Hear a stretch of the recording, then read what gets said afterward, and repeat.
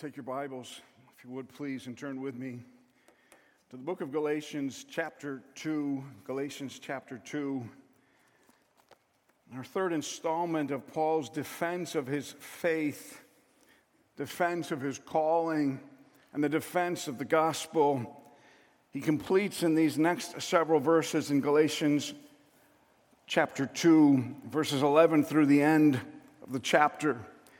Before we move any further, I would tell you that this is kind of a two-part message, and you're going to need to hang on to these truths because it won't be until January that we pick it up again because of the holiday season.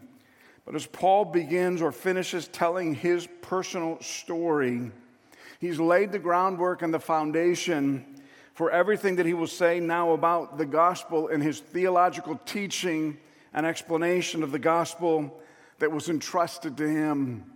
He will deal with the changes in the gospel. He will deal with the false gospel. He will deal with the only gospel and everything in between as he reflects on the gospel of Jesus Christ that is rooted and grounded in Christ alone, by faith alone, through grace alone, for the glory of God alone.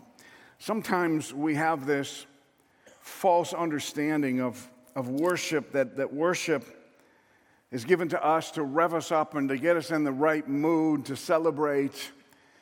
And sometimes in a worship set like we did this morning, some people think, well, that's kind of a dearth, a little downer. Why was it so somber? But it matches the text today. Because if you don't really spend time seriously reflecting on grace alone, it can change how you live. It can lead you down to a road of confusion, and it can lull you into thinking that somehow you helped God through this process. To seriously reflect upon grace demands a sober kind of reflection. What does it mean that God did this and I did nothing, and I deserved none of this? What are the implications for that? Sometimes we look at the opposite side of salvation. We fail to reflect upon the depth of the grace of God, the very cornerstone of our faith. By our worship, we want to draw you into this text and into the reality of we don't spend enough time reminding ourselves that God did this. When you were dead, when you were wandering, when you weren't looking for Him, God, in a glorious fashion, found you. And by His grace, He saved you. And through that grace, He will keep you. And by that grace, you will stand before the throne someday. That's serious. We have to guard against losing our perspective on that. We must understand the sober reality of that kind of redemption. And in our singing, keep our commitment that with every breath we long to follow Jesus. With a reminder, yet not I, but through Christ in me. Reminds us, at the end of the day, that it is all by grace. Now that can bring a celebration, and we will do that next week.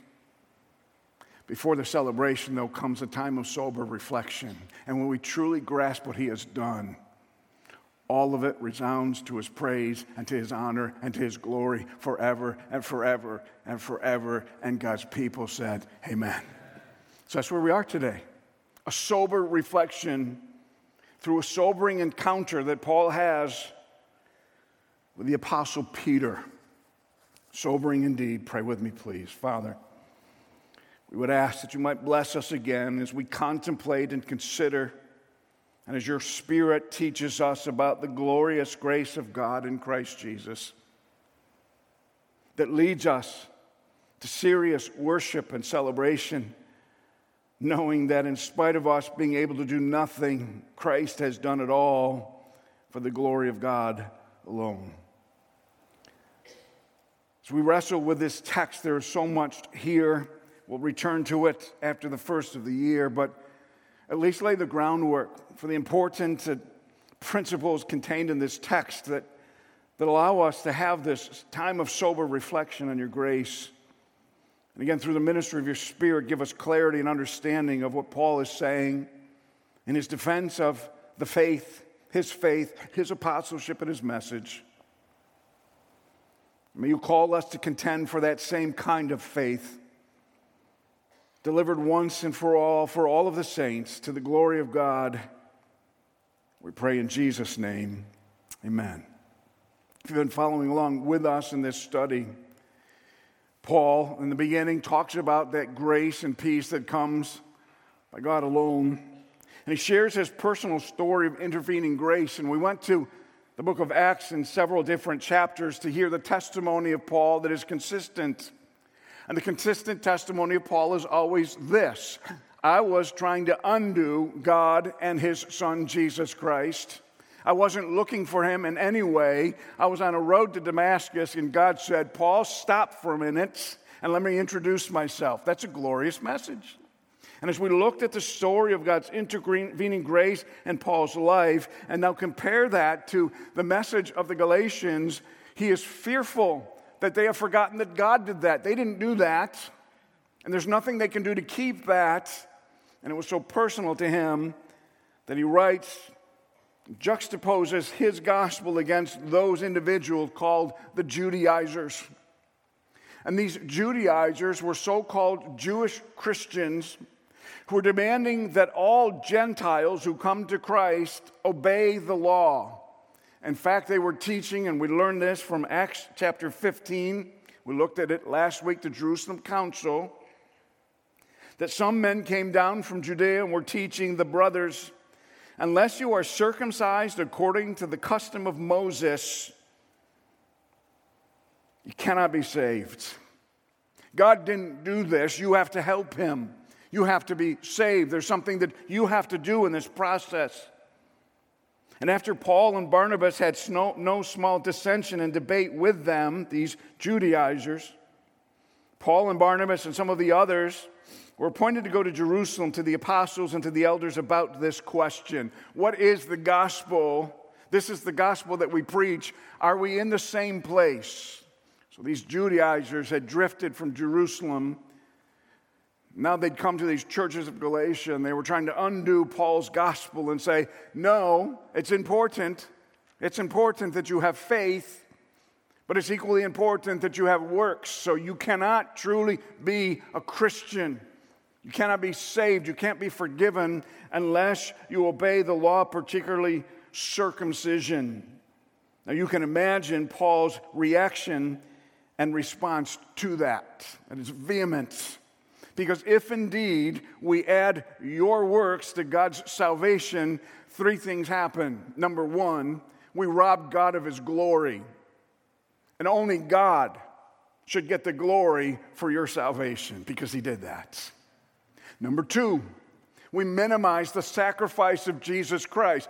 In essence, you're saying, if I have to do something, what Jesus did was not enough, God will say through Paul in this passage. God forbid. What he did was more than enough. I can't do anything. But even worse, to add works to this plan and gospel of salvation leaves you still dead in your sins. Because there's nothing you can do. It is only by the grace of God. So it sets us up for this notion, and it was passed on in the Jerusalem Council, that these disciples, these apostles, agreed with Paul that his gospel was in grace alone. You didn't have to be circumcised. You didn't have to keep the law. They were preaching the same gospel. But you have to understand that in the book of Acts, there is this mingling of Gentiles and Jews in the family of God. The message now that God had given in the Old Testament to his people, the Jews, was now offered and afforded to Gentiles. And Jews and Gentiles lived seriously separated kind of lives. They just lived differently. And now they're joined together in the grace of God in Christ alone. And there were some tensions because the Jews believed that this is how you were supposed to live. God told us that. And the Gentiles believed, well, God has saved us by his grace, not by the law over here. And there was a potential for real strife and division in the church. One of the reasons for that council was to kind of eliminate that tension and to make everybody known, both Jew and Gentile alike, that this is in Christ alone.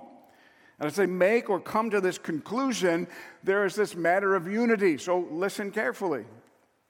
Christ is the only source of our salvation, and it is by grace and through faith alone. Nothing needed, no circumcision, no works. Jesus paid it all. Thankful for that, aren't you? But we're all different, and we come from a lot of different walks of life. And when you throw all these different people into the mix, there's personal tension. And God wants to maintain unity in his church. So Peter, the apostle to the Jews, and Paul, the apostle to the Gentiles, needed to be on the same page so that when God saved Jews and Gentiles in a particular place, they would get along. So in this Jerusalem council, they remind Paul and Barnabas, as they take this letter back with them, that in order to keep the unity of the church, not to maintain salvation, they were to keep from things polluted by idols and sexual immorality and from blood, so that God could bring unity between the Jews and the Gentiles under the name of Jesus Christ alone. You follow me? So when he gives these instructions for these Gentile believers not to do this, it's not for salvation. It's to maintain a unity of peace in the church, particularly where Paul came from, and that was Antioch. Antioch was the mother city, if you would, of Rome. It was a crossroads, and many Gentiles got saved in Antioch, and many Jews got saved in Antioch, and they were going to be the model church as to how do Jews and Gentiles who lived totally separate lives, now saved by the grace of God alone, live together. They were going to be the model of that, and they must defend the integrity of the church in Christ alone with not offending each other along the way. That's solely the reason for this instruction. It is not an add-on to the gospel. But in that simple point, in that Jerusalem council, there have been dire conclusions brought by evangelicalism through the centuries. Some teaching an antinomianism or a no-law, anti-law, teaching that God's grace is gospel-centered. And in a gospel-only theology, the only thing that matters is the gospel, and you believing the gospel that has no implications in how you live your life. That's not what Paul's teaching. It's not what he's teaching at all. It does have implications in how you live your life, and he'll spell that out through the rest of this text. But let us simply remind ourselves this morning that Jesus himself said that if you love me, you will keep my commandments. If by grace you're saved, and I've loved you and you have loved me, then this is what I expect of you. There are certain things that are required of you. For salvation, no, they're post-salvation life. We'll talk about it again as we move through all of the text of Galatians and even a little bit today. One of the things you need to understand is that legalism, adding to this gospel, confuses how we're saved and how we live. But antinomianism divorces how we're saved from how we live, and both of those are false gospels. If you don't grasp all of that, we'll get into it deeper as we move along, but it's really important. Today, in grace, we are called to obedience. Not to legalism, but to obedience. But that lack of obedience has dire effects in the evangelical gospel and even in the presentation of the gospel. We'll look at that. And in particular, in the ABF that follows in the chapel, we're going to look at what we will call, or what has been called, functional liberalism. When you divorce your faith from how you live, you're in danger of conflating and confusing the gospel. We're specifically going to look at the events with Andy Stanley and much of this LGBTQ plus revolution today and ask ourselves, what does our faith mean in the midst of all of that? And how can we maintain the purity of the gospel? I don't mean to belabor that. The truth is, if you are truly saved through the grace of God in Christ alone, by faith alone, for the glory of God alone, how you live matters to God. It matters. It matters. As we reflect upon that, we are introduced to this narrative in verse 11 of an incident that takes place between Peter or Cephas and Paul. Verse 11. Galatians 2:11 says, "But when Cephas, Peter, came to Antioch, I opposed him to his face because he stood condemned." Peter, coming to see how the Jews and the Gentiles were blending together in Christ's church through grace alone, by faith alone, in Christ alone, as he was there looking at this seeming laboratory for Gentile-Jewish relations within the body of Christ, Paul finds something that he doesn't like about Peter, and he opposes him to his face. He challenges him to his face in front of a great company of people. And that makes us all a little uneasy, particularly in our culture today, right? You live by this notion that nobody has any business poking into my life. And I want to show you from the scripture that's just not true. Because if you claim the name of Christ, you claim an accountability to that Christ. And in this incident, Peter was betraying the very things that Paul and Peter proclaimed to teach. And Paul, being Paul, says, I'm not going to have any of that, Peter. So in front of everybody, he opposes him because Peter stood condemned. Whoa, that's serious language. What is he condemning in Peter? Some would teach us that this was never resolved, and from that day forward, Peter and the Jewish church and Peter and the Gentile church never mingled. That's simply not true. You look through the scriptures. They were blended together, that there was no Jew or Greek or male nor female, slave or free. They're all under the grace of Jesus Christ alone. So Paul's a little angry right now, righteously so. There are some who want to dismiss this text, and Paul was out of line, and he shouldn't have done what he did. No, this matters. And it matters for a couple of different reasons. Verse 12. So Paul makes this statement that he withstood Peter, opposed him to his face. And then in verse 12, he gives us the reason. 12 and on. Before certain men came from James, before certain men traveled from James, not with his authority, not from the authority of the church at Jerusalem. They came from Jerusalem, simply what that means. And they're now in Antioch. Peter's there as well.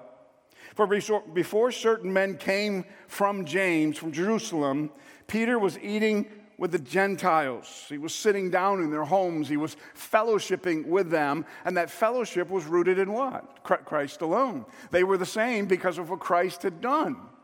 The Old Testament ceremonial and Jewish law said that they could not sit down with Gentiles. Those Gentiles might defile them. The meal might defile them. There were clear rules and instructions that wasn't to be. But Paul has preached that those things are gone away. You're now saved by grace. You don't have to keep that law anymore.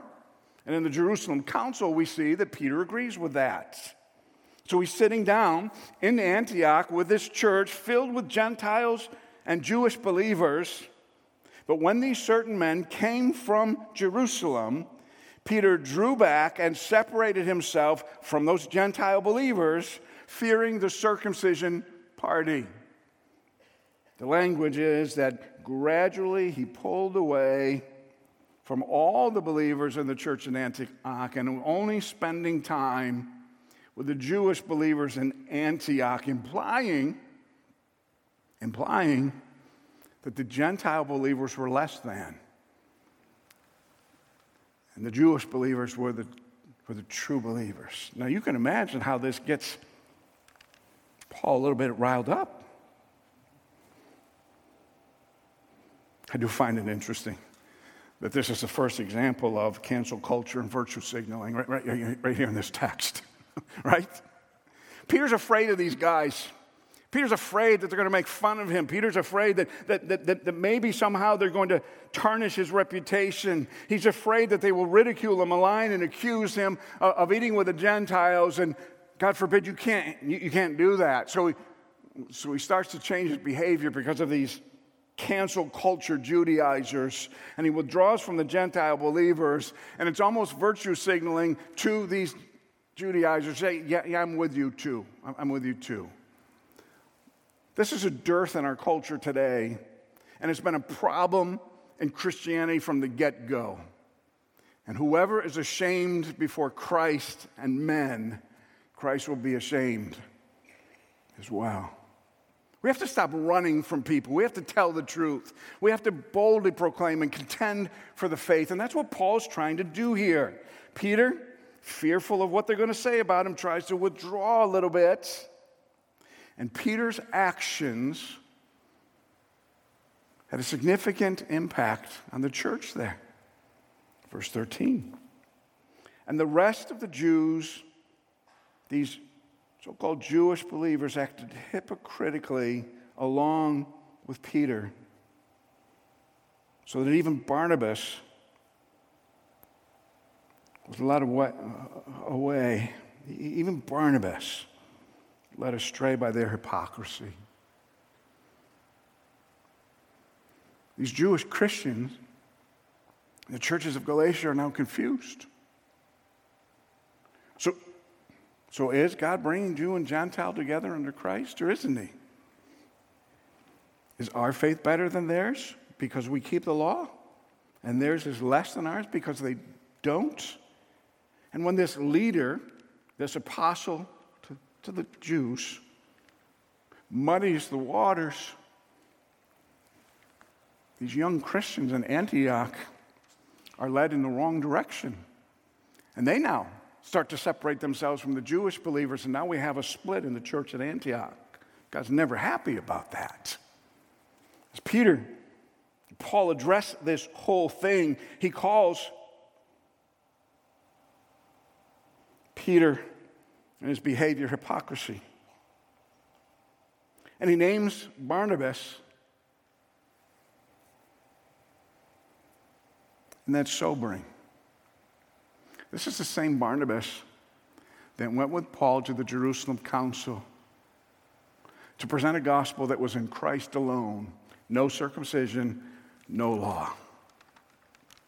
And Barnabas, who was so sure with Paul that was the gospel given to them, to the Gentiles, is now hedging his bets a little bit.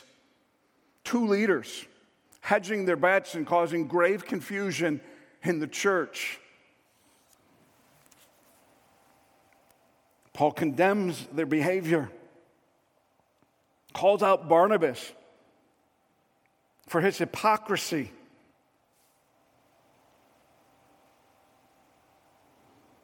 It says, when I saw that their conduct was not in step with the truth of the gospel, I said before Cephas, Peter, and all of them, if you, though a Jew, live like a Gentile and not like a Jew, how can you force the Gentiles to live like Jews? It's important for us to understand that right doctrine without right behavior always produces hypocrisy. So if you say you believe this, the implications are for this and this and this. But if you divorce your faith in the truth of the gospel from all of your behaviors, there is hypocrisy that reigns. And that's the evangelical church today. We live in a state of cognitive dissonance by believing in the absolute truth of the gospel and divorcing that by the way we live our life in front of the unbelieving populace. And Paul says it can't happen that way. Your faith changes how you live. Again, we're going to tackle that big issue in the ABF after our worship. Peter simply says, your conduct, Peter, has led away Barnabas and these believing Jews because it is out of step or not in step with the truth of the gospel.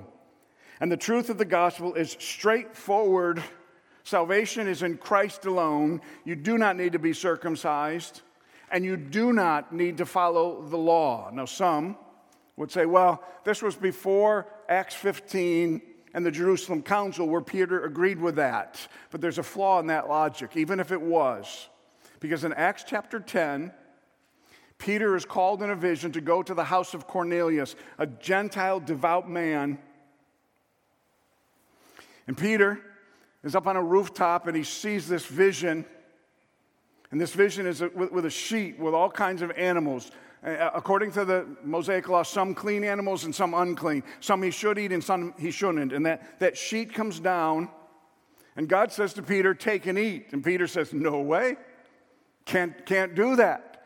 Some of these animals are not clean. It's against the law. And God says to Peter, that's my point. It's not against the law. You're not rescued by law. You're rescued by grace. I am giving and providing my grace to the Gentiles as well as to the Jews. That's what this vision was. The messengers come from Cornelius. They take Peter back. Peter tells them of his vision. Peter shares with them the clear plan of salvation. By the way, you know what that plan included? Faith alone, in Christ alone, by grace alone. Not once does he mention circumcision in the law when he goes to the house of Cornelius. Why? Because the law had died. It was now grace and God alone. He gives them the gospel of grace alone. Cornelius and his house come to know Christ the Savior. They're filled with the Holy Spirit. He baptizes them, and he acknowledges that although Gentile, not circumcised, although Gentile, not keeping the law, they are in Christ through grace alone. Great story, right? Peter's acting against his conscience. He knows better. He knew it personally through a revelation from God. He knew it corporately from the Jerusalem Council. And cowardly now, he is changing his behavior and confusing the gospel. And Paul says, I'll have none of it. If you, Peter, though a Jew, live like a Gentile, what does that mean? You live like a Gentile, not following the ceremonial law, eating in their homes, eating all manners of meat. If it's no longer required of you, Peter, if you as a Jew are living like a Gentile, how can you force the Gentiles to live like Jews? Peter, this makes no sense. Can you feel the tension in the room when this is going on? These are giants in the faith. Imagine what's going on in the minds of all of these other Jewish believers who are surrounding Peter, Barnabas, and those who had withdrawn. This goes against our Western sensibilities. Well, he should have taken him aside privately and talked to him. I don't know why he would do such a thing like that, call him out in front of everybody. Then you don't understand Scripture. In Matthew chapter 18, we're given a command for how to resolve offense and even sin with another believer. You're to go one-on-one, right? Paul didn't do that. If you don't make any progress and resolve the issue in the relationship, you take another person with you, right? And if it's a sin issue, and there's resistance to correcting it by one and two witnesses, then you take it to the church and it becomes a church discipline matter. Why didn't Paul follow that? Because we learn in 1 Timothy chapter 5 that when it comes to leadership and elders, there's a different pattern entirely. And the pattern goes like this. Nobody is permitted to bring an accusation, a charge of sin against an elder in the presence of all, unless there are 2 or 3 witnesses as to what that person did to substantiate the charge. Did Paul need witnesses? He had them. The Jerusalem Council, he had them. The vision of Peter, he had them. Barnabas, he had them. Cephas, he had them. Jewish Christians. This is out in the open. And what that text in 1 Timothy 5 teaches us is if the accusation is found to be true through the witnesses, then you must hold that leader accountable for their actions. And that's exactly what Paul does. It was absolutely in keeping with the Scripture. Peter, you are wrong. It is clear. Everybody knows it. I hold you to account. That is biblical. I believe implied in this text, though, is when someone makes a charge against an elder, claiming witnesses, and there are no witnesses that substantiate the charge, then that person is held publicly accountable as well. Otherwise, you can make charges all day long at God's people and never be held accountable. Oh, welcome to the modern church. Happens every day. Happens every Sunday, doesn't it? Peter is doing in leadership what God's called him to do, and he holds them to account. Peter, what you were doing before they got here is not the same thing you're doing after they got here. You can't do that. And I have to wonder if Peter's mind goes right back to Acts chapter 10 in this vision. And Peter says, oh boy, I know better. I know better. It doesn't give us the outcome of this, but it does tell us in Peter's epistles that he recognizes the apostleship and authority in the gospel of Paul. Somehow they resolved this whole matter, as painful as it was. He says in verse 15, we ourselves are Jews, Peter, by birth and not Gentile sinners. We have a heritage and we have a law. We have a special place in the eyes and the mind of God. As ethnic Jews, we are different than the Gentiles in how we were called to conduct ourselves and live our lives. Yet we know that a person is not justified by the works of the law, but only through faith in Jesus Christ. Now God has brought us to the place where that ethnicity doesn't get us into heaven. Only the grace of God in Jesus Christ gets us into heaven. Peter affirmed that.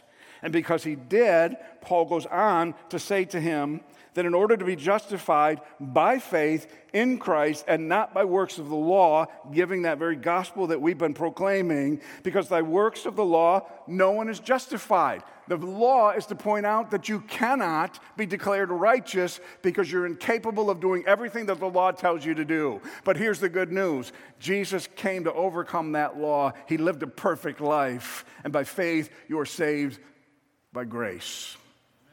That works. But grace. Peter, you know the gospel.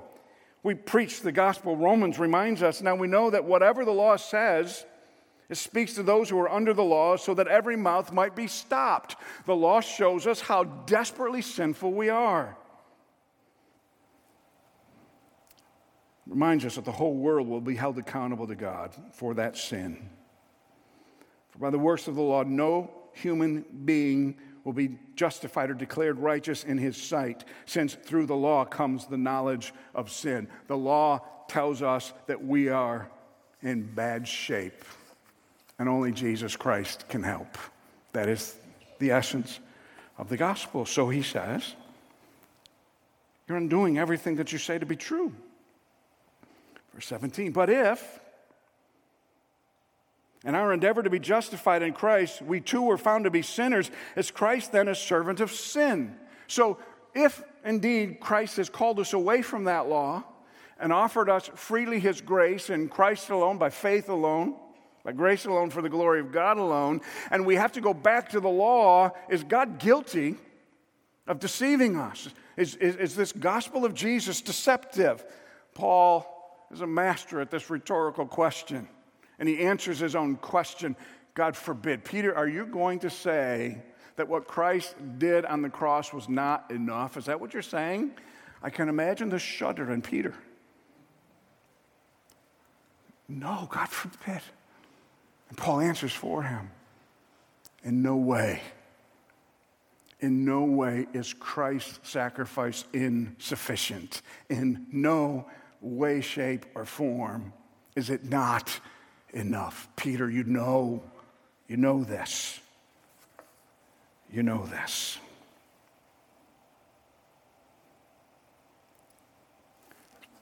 Paul continues to speak to the crowd and to Peter.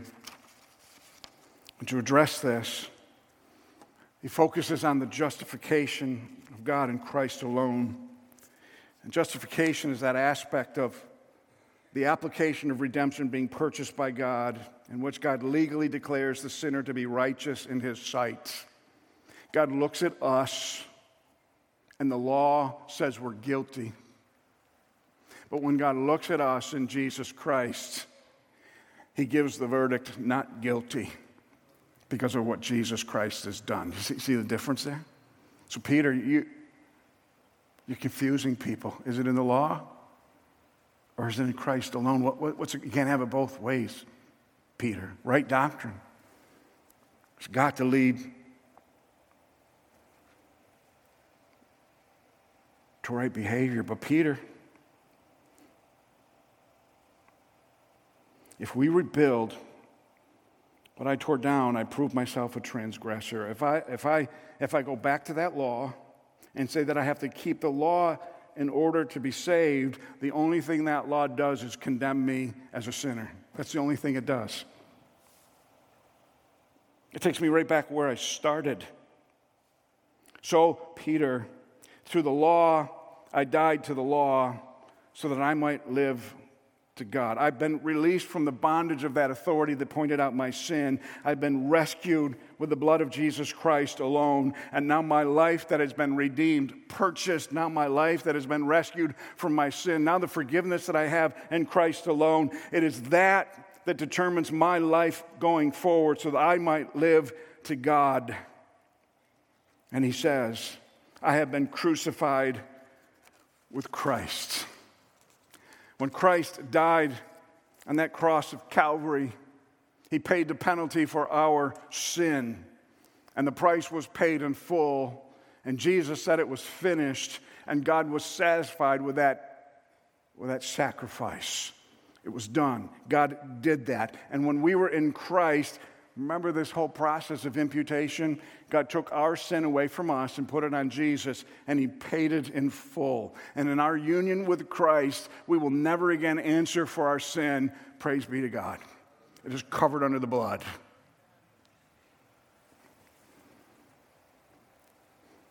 But in that imputation, Christ took his perfect life of obedience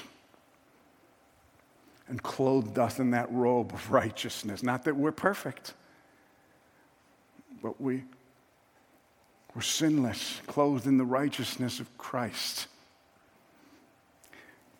God is considering us righteous because of what he did in his absolute perfect keeping of the law.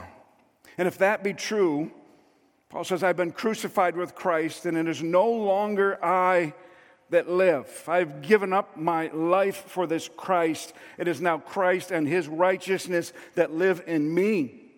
And the life that I now live in the flesh, I live by faith and faith alone in the Son of God who loved me and gave himself for me. Peter, if you understand what God has done, it changes everything. And your life is not your own. You've been bought with a price. It is the precious blood of Jesus Christ. It has cleansed you from all your sin. It has called you to a life of righteousness. And although you can't achieve that all by yourself, you can achieve it in Christ alone. Listen carefully. The grace that saves you is the grace that keeps you. What do I mean by that? There's nothing you can do after salvation outside of God's grace. The sustaining grace that helps you to be obedient, the sustaining grace that assists you in worship, the sustaining grace that conforms you to the image of Christ. You don't do anything in your sanctification. God does it by grace alone. We have to be really careful that we don't add legalism after the fact. That we're reminded of Jesus' words of the vine and the branches. Without him, I can do nothing. Let me tell you something. I get nervous every time I come up here to open up the book because I am so unworthy. But God's grace takes over. And he uses vessels of obedience to preach and teach the truth for his glory alone. This is not my gospel. It is the gospel according to Jesus Christ, and I couldn't preach it without that divine grace. And if you want a perfect example, you know I've struggled with my voice. And I get up here and I open the book and God takes care of the voice. You know what that is? It's grace. There's nothing you do for the glory of God that is not by grace. Isn't that glorious? God's working. He's working in my life for the same grace that He saved me in. Therefore, my life must be lived in Christ alone through the faith of the Son to the place of obedience. Why obedience? Because this Christ loved me and gave Himself for me. He bought me with His own precious blood, and that is enough, so He says. Am I then to nullify the grace of God? For if righteousness were through the law, Peter, then Christ died for no purpose. Are you thankful that He didn't die for no purpose? Here's His purpose: to rescue you from your sin, to clothe you in the righteousness of Christ, to conform you to the image of Christ, until you stand in the presence of Christ, to the glory of God alone. You see how that works? It is grace that leads us all the way home, and without grace, we would never end at the finish line. Only God does that. He keeps us by His grace. What is our role then, Pastor Jim? The exercise of faith, the kind of faith that produces works, according to James in his epistle. For faith without works is dead. That's what Paul's saying. So things change. The moment you come to know Christ as Savior, your life isn't yours anymore. You live by the faith of the Son of God who loved me and gave Himself for me. For me to live is Christ. Is Christ. That's the message to Peter. And it resonated. Because God continued to bless the church at Antioch. And He continued to bless the growth of the church in the book of Acts. And He continued to reveal that salvation is in Christ alone, by grace alone, through faith alone, for the glory of God alone. Amen and amen. We've got to get the gospel right. So, for by grace you have been saved through faith, and none of it is your own doing. It is the gift of God, not because of your works. You have nothing to boast about. But when that grace of God invades your life, you are now His. You are created in Christ Jesus. You are called to righteous living. That's exactly the message of Paul as he confronts Peter in a biblical fashion for the sake of the gospel. May we understand that and make application in a world that is seeking to nullify the grace of God and make this about us. It's never been and never will be about you. It is all for the glory of God alone. Sober reflection, Father. Sobering realities.